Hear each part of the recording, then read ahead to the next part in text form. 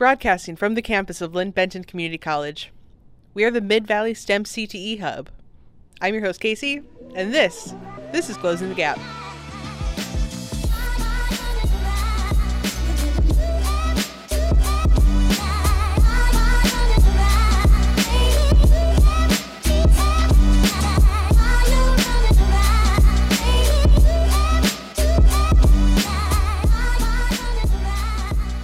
Hey listeners, welcome back to Closing the Gap.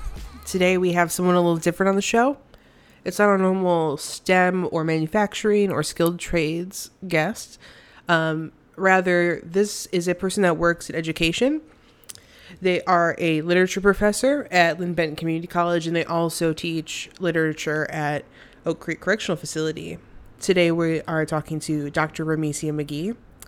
And this is a really special episode, and I think you're going to enjoy it. So let's jump in. Hey, Ramycia, how are you doing today? I'm well. How are you? I'm doing great. Thank you. Okay. Can you please tell the audience a little bit about yourself and what you do, specifically with your work at Oak Creek? Sure. So I'm Dr. Ramycia McGhee. I am originally from Chicago. I'm from the west side of Chicago, inner city, which is now known as like the West Loop, but back then it was not known as that at all. And I teach English here at LBCC. I'm in the English and Literature department. And through my work here, actually, is how I started teaching at Oak Creek. We have a relationship with them and a partnership with them at LBCC that I think dates back way before I actually got here. And when I came on my interview, at the time, there was a dean, Katie Winder was the dean, and she mentioned this teaching at this youth correctional center, and immediately I was like, oh my God, I want to do that, because I had been in my professional goals thinking about how I could do that. And I wasn't even thinking on a youth, I was thinking like adult prisons, if you will. And so when the opportunity arose and I put it in my work plan, I jumped at it. I wanted to do it, and it's been really rewarding, also kind of challenging at times, but I enjoy it. I enjoy the students over there, and mostly it's girls because it's young ladies, and I enjoy working with them. Yeah. For sure. Yeah, I mean, it sounds like a really rewarding experience, for sure. Like, what kind of inspired you to step into this world of working with incarcerated people? Well, I'm not sure if it's even an inspiration. I think it was just something that I wanted to do, because I think I guess it is inspiration. I think a lot of times we forget about those students who are unfortunately in a non-traditionally college position, right? They're incarcerated, they're behind bars. They've obviously done something to get them locked away. And I think a lot of times we don't think about them. And I mean, we as a society, right? And I think sometimes they just kind of get lost in the shuffle, or there are specific things that they are labeled with, the throwaways or the bad students or unmotivated, troublemakers, whatever those bad stereotypes are. And so for me, I had worked with a nonprofit organization in Chicago called Youth Action Fund, and that was for students who were not incarcerated, but these were like after school programming. And so they already have access to this stuff, right? But then when I started teaching, I was teaching in the continuing education department, and I was working with students from an alternative high school. And so I think now that I think about it, hindsight is 2020, I think that's probably where it kind of started to, mature or come into my brain about working with this kind of population. But I always knew I wanted to, just because, and it's a great opportunity. And it helps to broaden outside of the classroom, quote classroom, right? Mm-hmm. Like, I believe in getting out of the four walls and taking our message and our academia to the streets. And part of that is working in a place like Oak Creek. For sure. What's the benefit of an education to a person like this in a situation? I mean, even like education on a broader scale, because sometimes I feel like we don't talk about like why it's important to get someone a higher education, even if they are, spending a lifetime in bars or just, most of their life. Mm-hmm. Yeah. I think education is a pathway to something better, right? And I'm not just talking about traditional education, like going to high school and college and post-secondary education.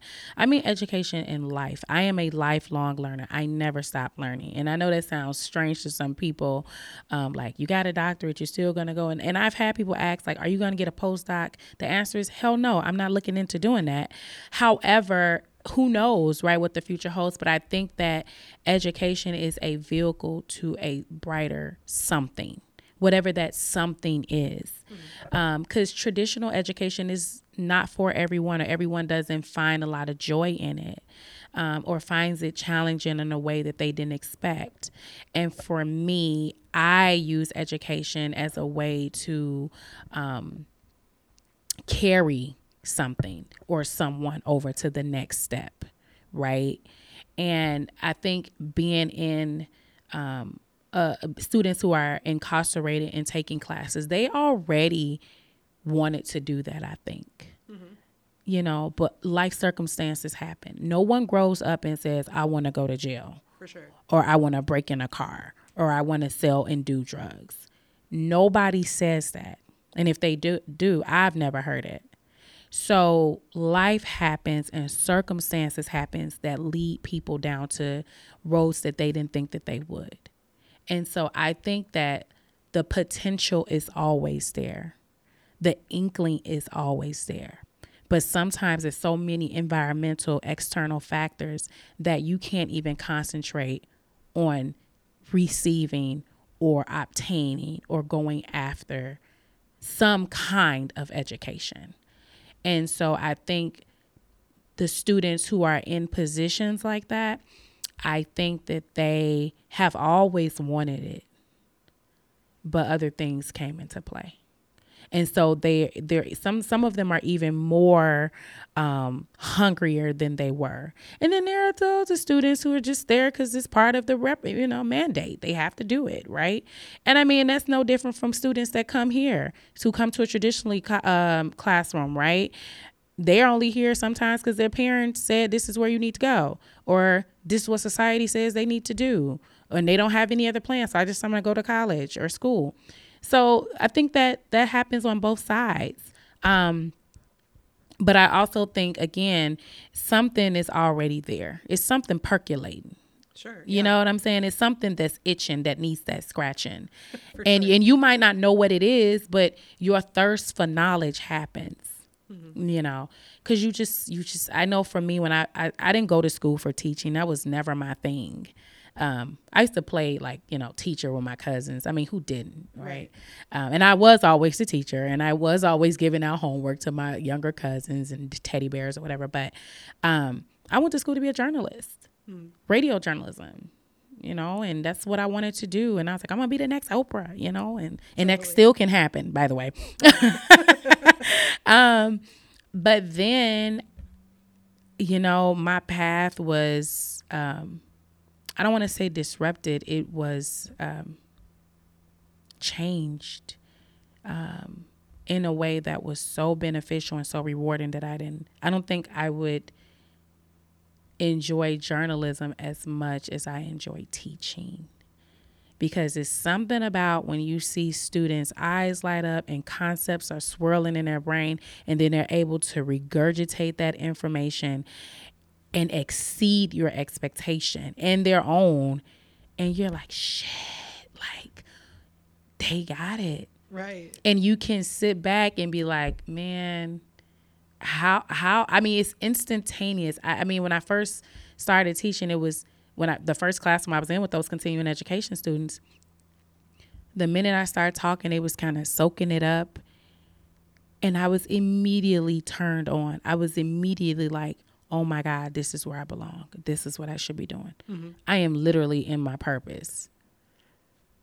And I can still bring journalism in, right? Because we can still read about the news. We can still, listen to podcasts and movies. So I can still do media. So it's a good marriage in that way. For sure.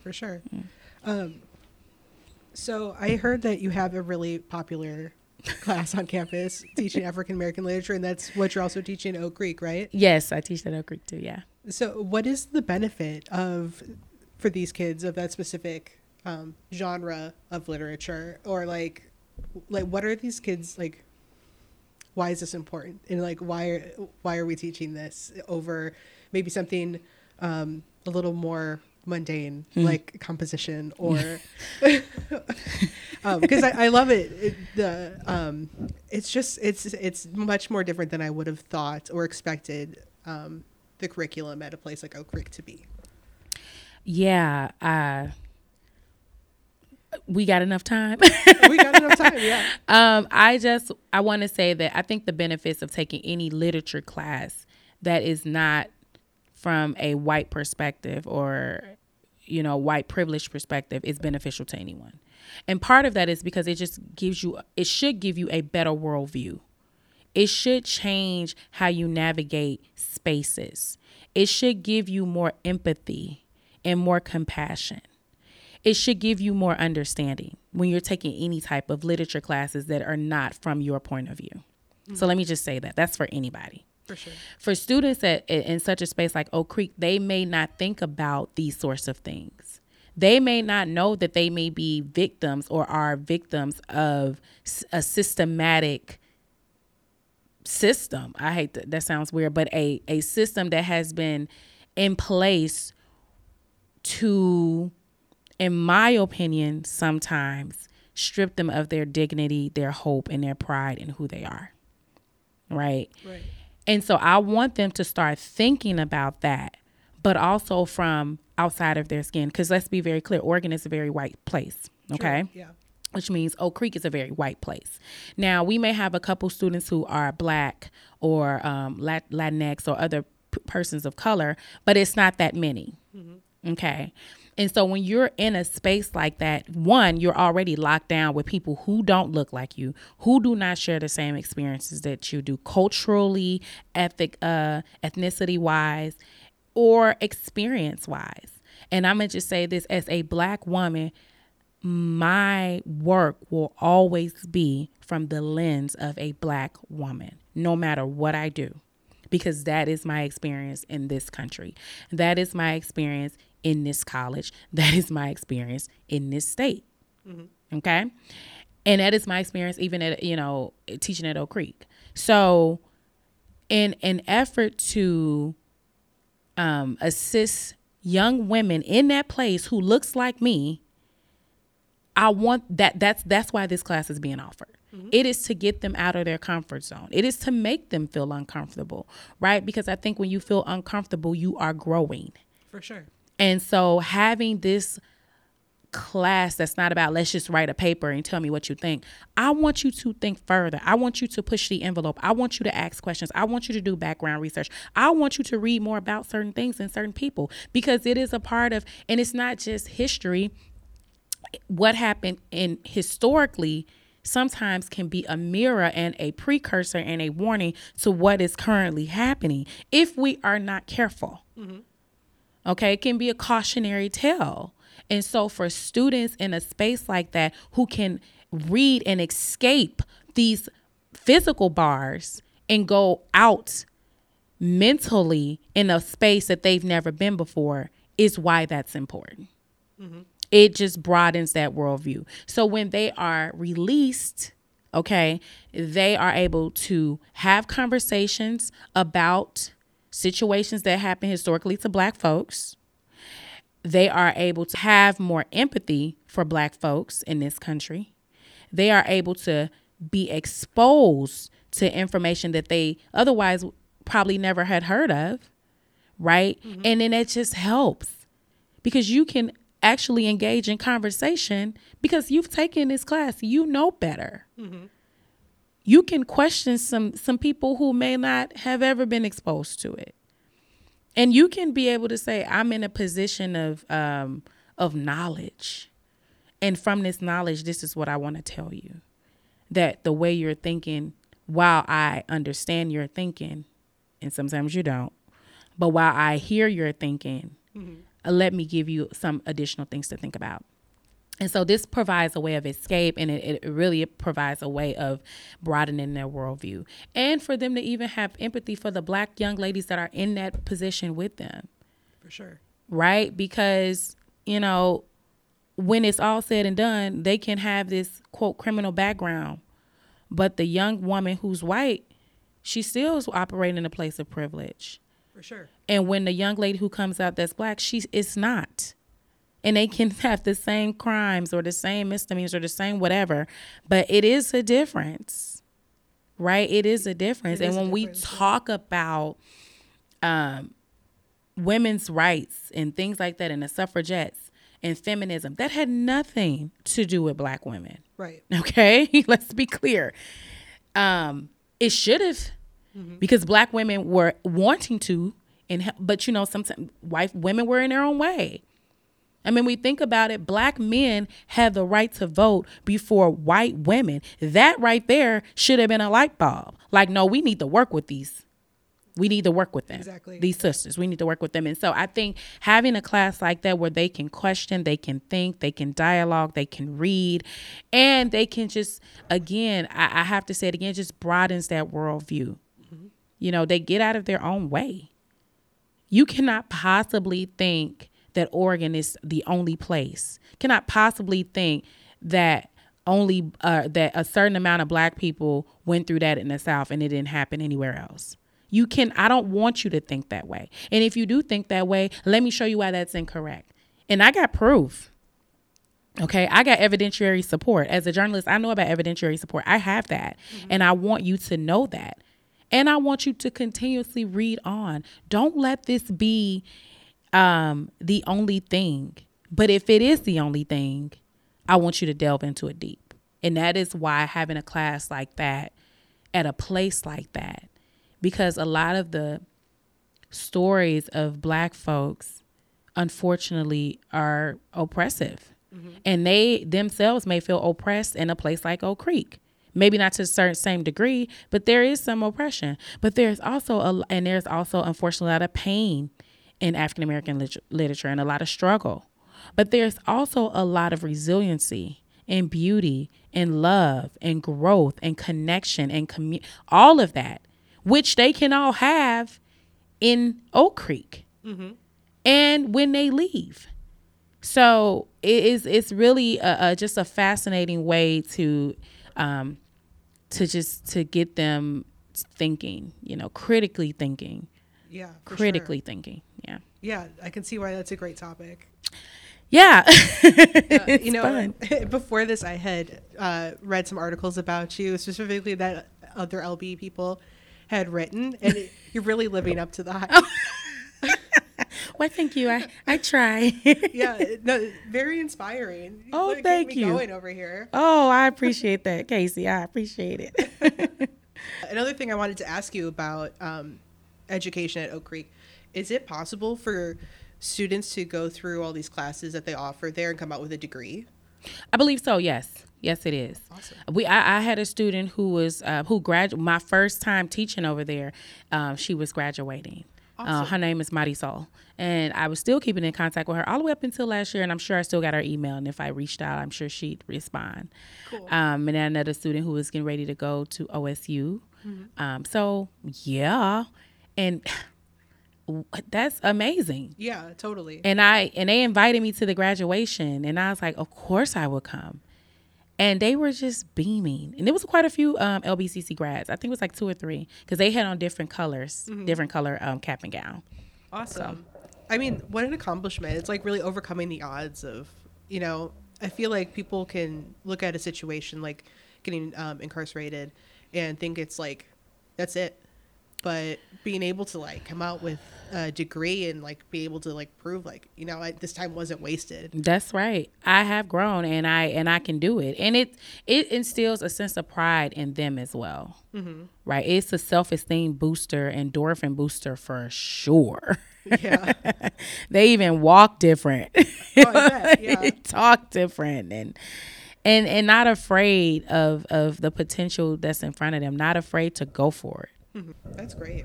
So you're a really busy person. Not only do you teach at LB in Oak Creek, and you're running also for the Albany City Council, right? Yes, girl. But the thing that I thought was the most interesting when I was doing my research on you is that you're the founder of a scholarship foundation, right? Mm-hmm. The Second Chance Opportunity Scholarship. Mm-hmm. So could you tell me a little bit about how that got started? Yeah, and it is. I every time I think about it, I just like get like woo. So the Valencia Cooper Second Chance Scholarship Opportunity Award is named in memory of my mom. She passed away 8 years ago in 2013. Had a heart attack at 51. She was very young, and during my mother was a recovering addict, and she also spent like 3 months in jail when I was in high school. And my mother believed and had lived through lots of second chances. And when I was working at Oak Creek, I was like, man, I had told my brother that I wanted to do something in memory of our mom like years ago, and I didn't know what I wanted to do. Mm-hmm. But I knew that God would give me, if he gave me the vision, he would make it come to fruition. I knew it was already planted in my heart, but what I wanted to do, I didn't know exactly. But I knew I wanted to do something regarding education, because my mother was a pillar of education. And so when I was working at Oak Creek, I was like, wow, what better way to give back? Why don't I start a scholarship? And this is what I told my brother. I was like, why don't I start a scholarship in mommy's name for the young ladies at Oak Creek? Because my mother, in her latter part of her life, she became a civil servant herself. She worked with women who were HIV positive and who were recovering addicts. And I was like, and knowing that my mom had spent 3 months in jail. Now, let's be clear. 3 months may not be a lot to some people, especially maybe people in Oak Creek, but but for someone who has never been in jail, 3 months sounds like 3 years. You know what I'm saying? And I thought to myself, I told my brother, I said, I think I want to do it, and I want to have it specifically dedicated to the young women at Oak Creek Youth Correctional Center. And my brother was like, that's a good idea. I'm with it. Let's do it. And from that, I launched it September 5th, 2020. And September 5th is the day our mom passed away. And I sent it to the folks at Oak Creek, the principal, Joy, the superintendent over there, I forget his name. And I just asked my family and friends, and I just launched it, and people gave overwhelmingly. They just gave and gave and gave 25, 50, 100, 200, 150, 75. They just gave, right? And I had contacted the person to do the website. It's a company out in New York, Black owned, had did my website, and they still continue to maintain it. And but I wasn't getting any bites for like a year from anybody at Oak Creek. And I was like, what's going on? And so they were like, they weren't matriculating enough students out of Oak Creek. And I wanted to get it endowed, like this vision, I wanted to get it endowed like through LBCC, so it would be a quick pipeline of someone who's coming out of Oak Creek, because it was only for girls in Oak Creek who wanted to only come to LBCC. So I was thinking like this could be a pipeline for that. But there were a lot of factors in reference to getting it endowed. First of all, you need a lot of money, and I didn't have that. And then there was another alternative, I forget, the foundation office told me about, but then it seems like they would have more control. And I'm like, well, no, this is my baby. This is my mom. This is my child. I'm going to see this through. And so I ended up, after I didn't get any students from Oak Creek, the money was just sitting there. And I didn't want people to think like, oh my God, she's just, taking money and not doing anything with it or using it for other things. So I ended up changing the direction of it in 2021, making it available for any Black student who would like to attend a community college in the state of Oregon. Awesome. And from that, we have awarded 2 scholarships. One, because we do them on term. So we do them in the fall term, spring term, fall, winter, and spring terms. So we award 3 scholarships a year. Wow. And so we've awarded a young lady who went here and OSU. She's a dual credit student. Nice. And then we awarded to a young lady at Portland State Community College who's a Haitian student, non-traditionally aged student. And she wrote a beautiful thank you because she was thinking about dropping out because she said, you know, she didn't have any money and it was too hard. She's a single parent and she wants to be a nurse. And when I developed the scholarship, I developed it because I developed it in a way to remove all the barriers. So I'm not going to send the money to the school. I'm not going to put it on your student account. I'm going to send the money directly to you. Nice. And part of that, and it's a very simple application, and that's by design. I just need to know your name, your major, the school you go to, and how this money can help you. That's it. Nice. You only have to write a 250 word to 500 word essay. Real simple about how it's going to help you. And my brother and I decide who will get the scholarship. And so the young lady we awarded in Portland Community College, she sent back and said, you know, she's going to drop out and all these things. But she said when she got the money, that was confirmation that she should stay. And I was like, wow. And they're not big sums of money, but they're nice sums.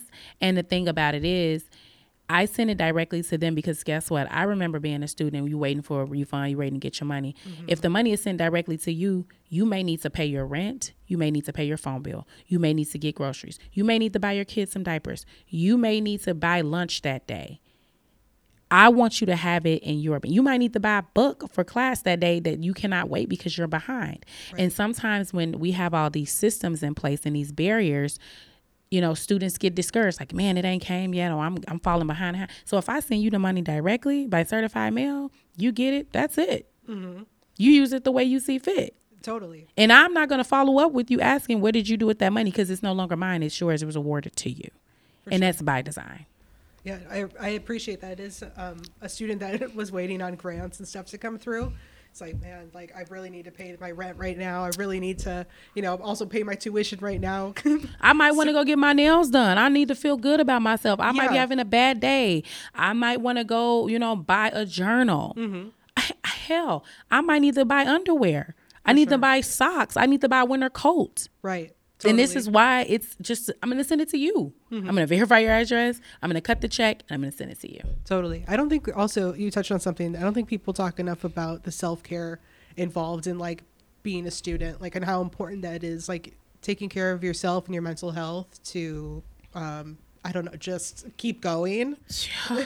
I mean, and then when we talk about just mental health, I'm glad that you brought that up because a lot of we have co-pays. Mm-hmm. And the student like, well, I had my 3 free sessions and I don't have any more money to go. But that's when you start probably really breaking ground. Mm-hmm. That money that I send you can pay for the next 5 co-pays, your next 5 co-pays, your next 5 sessions, which then your other money can come. Like it's designed for that. Mm-hmm. The scholarship is designed to be very easy, but extremely effective.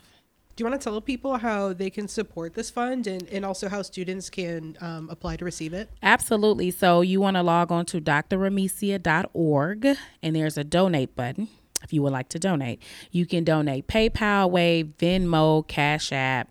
If you send a check, that's fine. There's an address there, but the electronic ways are the best.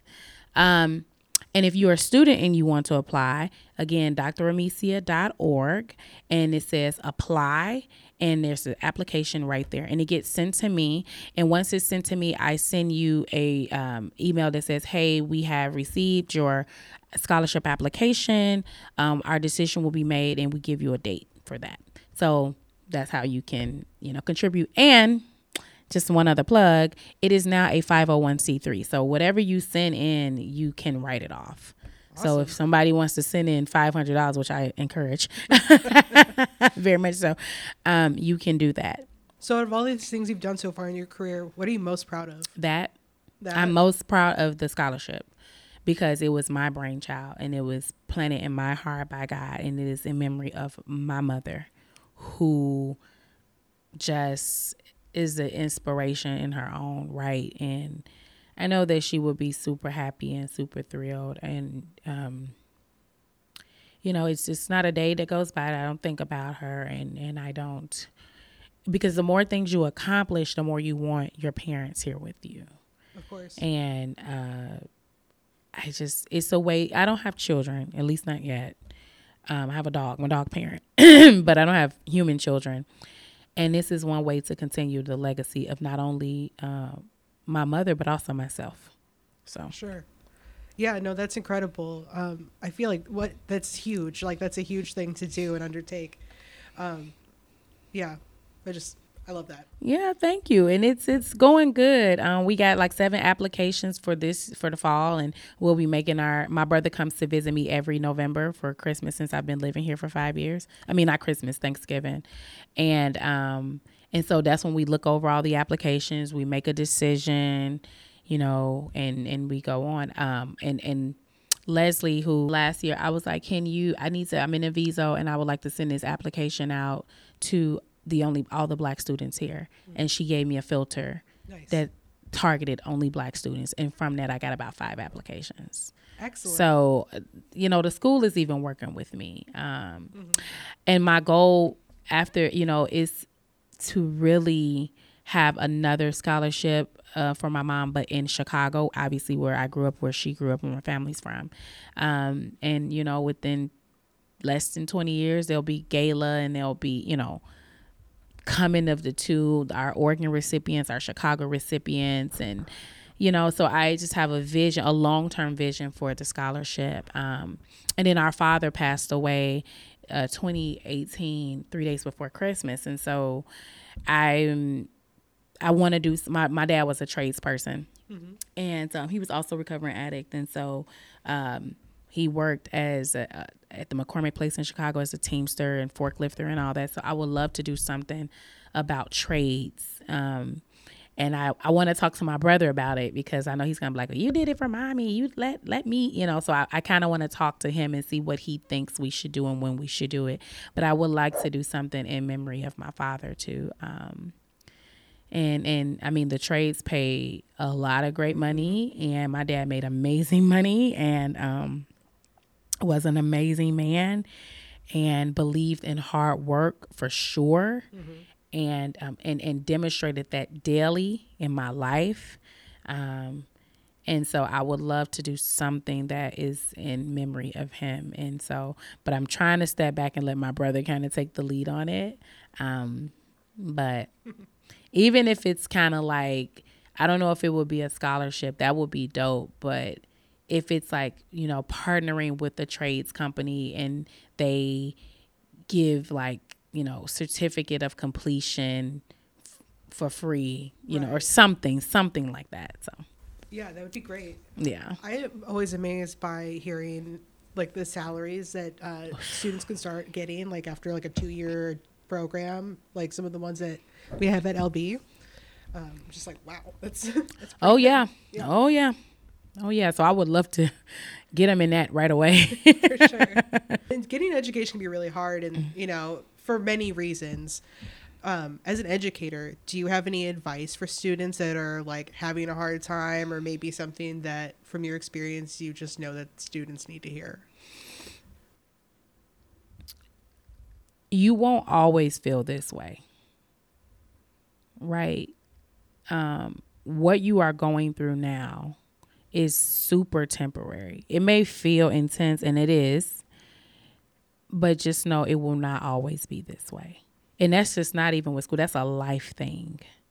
Like you may feel like, oh my God, I'm never going to get through this. And oh my God, this teacher hates me, and I in turn hate her or him. And school is just not for me. And maybe, quote, traditional school is not for you, but education, life school is for you. And I just want you to know that it doesn't always feel good, but it is so worth it. It is super worth it. Because one thing about knowledge and information and education, no one can ever take it from you. They may say a lot of things about you. They may make up a lot of lies about you. They may not always support you. But trust me, that respect of your knowledge will always be there. That is something no one can take from you. Your brain, no one can take from you. Mm-hmm. What you know, nobody can take from you. And that is real talk. For sure. Yeah. Yeah, I agree with that. Totally. So what's next for you? Any academic or professional goals that you're working towards? Yeah. So I just actually submitted I submitted another book chapter which got approved, so I'm just waiting, and the name of the book is going to be called What About, or Don't Forget About Adjuncts. And I forget which chapter mine's his name, because the guy just got back to me about a couple months ago, but I haven't looked at it again because we're in the waiting period of who's going to pick it up. Mm-hmm. So that is in the works. Nice. I'm working on my memoir, which is in the works. And people are like, you're so young. Why should you? Because I don't got to be old and decrepit and retired to work on a memoir. I'm living proof, and this is memoir number 1, right? This part of my life and whatever. So that's professionally. And academically, I'm always applying for conferences, and just applied for a conference at Clark College in Vancouver, the Northwest Regional Equity Diversity Conference. I went 1 year, sponsored by LBCC. Like, they paid for us, the DEI office, when Javier Cervantes was the EDI director. And I went and I loved it. And then the next year, me and my sorority sister, we had wrote a chapter in this book called Teaching Beautiful, Brilliant Black Girls, and the name of our chapter was Colorism in the Classroom. And so we presented on that. We wrote a proposal and presented at the Northwest Equity Conference, Regional Equity Conference last year. Mm-hmm. And so this year, I also wrote a proposal, and this one is about some research that I did at the college level here, which was creating Black culturally centered assignments. And I worked with various faculty here, from nursing all the way to biology to geosciences, to obviously to English. And so I am presenting on that topic. I just submitted that proposal, so I'm just waiting to hear back. And so that's academically and I guess professionally at the moment. Awesome. And obviously this city council piece is in there, and I think that's professional and personal for me. So I'm working on that, and we're a couple weeks or almost a week out from election day. So hopefully, I'll keep my fingers crossed from you. Thank you very much. Hopefully I get the victory. And even if that's not the traditional victory, there has been a lot of victories in this process. So awesome. Yeah. My last question for you. Yeah. It's threefold. Okay. What are you currently reading? Mm-hmm. Your Desert Island book. Mm-hmm. And what's a book that you could recommend everyone read? Right. And so I told Casey that this was a hard question for me. And part of it is because the book I think everybody should read is a spiritual book, because I am a spiritual person. So what I am currently reading is called, oh my gosh, I had a picture of it because I know the name, but I don't want to screw up the name. So let me just tell you. But what I think everyone should read, I'll move on to that question. Okay. It's a book by Bishop T.D. Jakes, who's out of Dallas, black pastor. And the name of the book is called The Crushing: When God Turns Pain into Power, or pain into power, or pressure into power, something like that. But it's called The Crushing.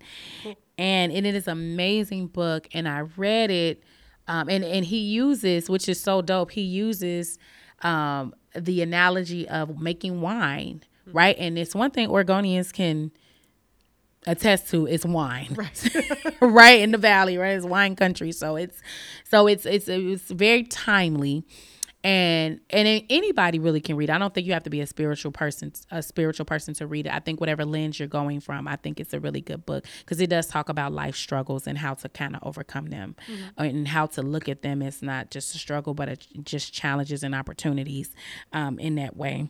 So that is something I think everybody would enjoy reading.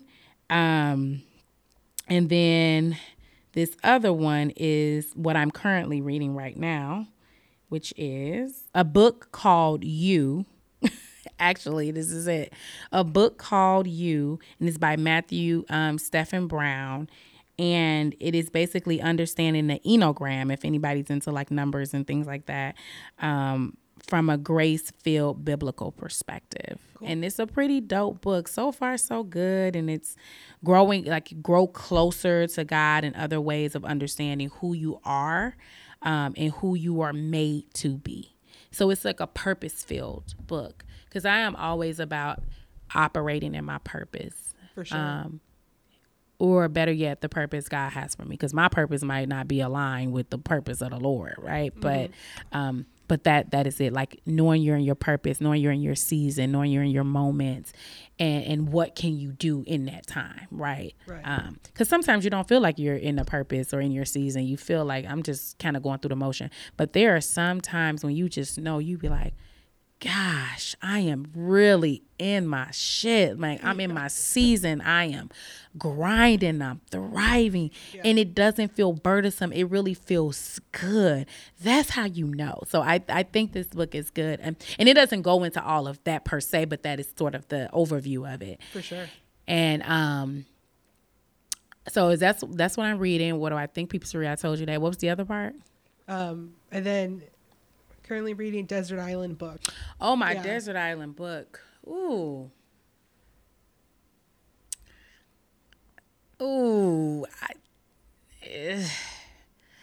Can I say, like, I have like an academic Desert Island book, and then like a hood Desert Island book. Like they ain't got nothing to do with academics. Yeah. Okay. And then a biblical one. Sure. Okay. Yeah, for sure. So my biblical one will probably be The Crushing, and also When Women Pray. Talks about all these different women in the Bible and how they pray. It's like a really woman empowerment type of piece, but for women in the church, and I think just embracing your power anyways, right? Mm-hmm. And then this is like my hood book, ain't got nothing to do with education. It's kind of like Fanny, just escape into it. And it's called The Coldest Winter Ever by Sister Soldier. Okay. It's an old book. I mean, I read it in high school and I love it, love it, love it. And also with that, it's called Diary of a Groupie by Omar Tyree. Now, this is way before Instagram models was even a thing, right? But if you read this, you be like, oh my goodness, yes, this is it. It was like before its time. Right. Okay. So that's kind of like my just like, oh, I just love. And then I think my academic book would probably be, I just love reading anything about African-American literature. Obviously, the anthology is dope that I'm reading and that I use in class. But also there's a book called My Grandmother's Hands that talks about how Black people carry the remnants of enslavement in their bodies, and how white people carry the remnants of white supremacy in their body, like how it is in our DNA. Oh, wow. And so it's a pretty dope book. So, yeah. Okay, we have to check that out. Yeah, it's called My Grandmother's Hands. It's a pretty dope book.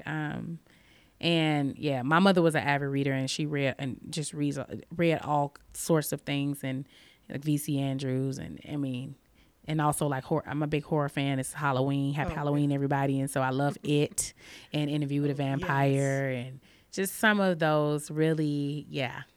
I mean, and it is long, so you got to really